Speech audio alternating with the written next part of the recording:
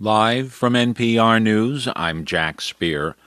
A ransomware hack against the world's largest meat processing company appears to have abated somewhat, with the company saying it's resumed production at most of its facilities after the weekend attack. NPR's Greg Myrie says such hacks can be carried out fairly easily. The hackers have really built a very lucrative and largely risk-free system.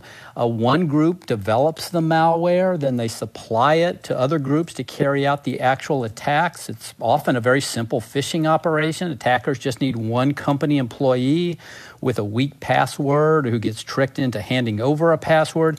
Then the hackers are inside the computer system. They freeze it up and demand ransom. The criminals get paid anonymously in cryptocurrencies like Bitcoin. It's very hard to trace. And they operate from countries like Russia where they aren't prosecuted. NPR's Greg Myrie. It's not yet clear whether JBS, the company involved, paid a ransom or if the cyber attack caused any supply issues. A man thought to be the youngest person facing charges related to the January 6 insurrection at the U.S. Capitol has pleaded not guilty in federal court. For member station WABE in Atlanta, Johnny Kaufman has more. Bruno Kua pleaded not guilty to charges ranging from obstruction of an official proceeding to assaulting, resisting, or impeding officers. Kua, from Milton in the Atlanta suburbs, was 18 when he was charged. Video from the insurrection allegedly shows him wielding a baton and saying, quote, "They can steal an election, but we can't sit in their chairs." The video is also said to show Kua shoving a law enforcement officer before entering the Senate chambers. Lawyers for Kua have said he was led astray by online conspiracy theories. His travel is currently restricted to his family's property and a nearby county where his grandmother lives.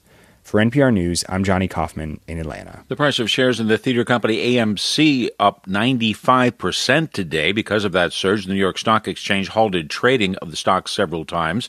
As NPR's David Gura reports, it's one of a handful of shares investors have been pushing higher lately. AMC closed at $62.55, an all-time high.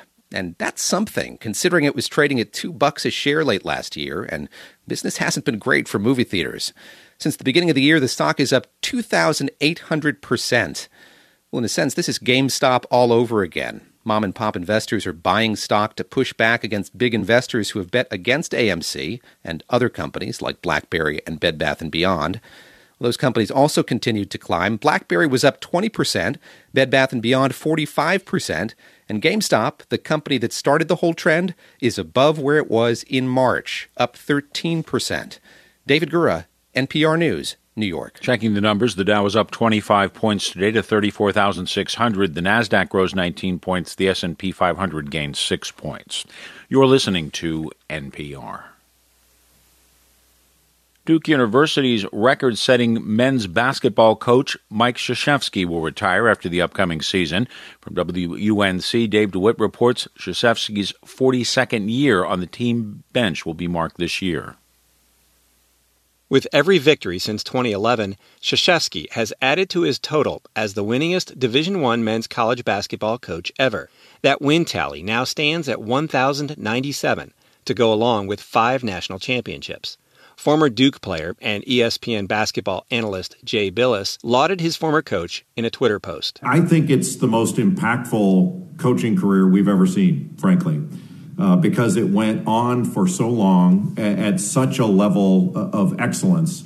And Coach K did it all on television, the internet, social media, you name it. Krzyzewski will coach one more season at Duke and then hand the program over to another former player of his, John Shire, who has served on Krzyzewski's staff for 7 seasons. For NPR News, I'm Dave DeWitt in Durham. The former CEO of the Iowa chapter of the children's charity Make-A-Wish has pleaded guilty to embezzling tens of thousands of dollars from the charity and diverting the funds for her own use. Jennifer Woodley admitted in a written plea last week she made unauthorized charges on a foundation credit card, gave herself an unapproved bonus and salary increases, and made false entries in foundation records. The 40-year-old pleaded guilty to 2 counts of first-degree theft and 1 count of fraudulent practices. Crude oil futures prices moved higher today. Oil up $1.11 a barrel to $68.83 a barrel. I'm Jack Speer, NPR News.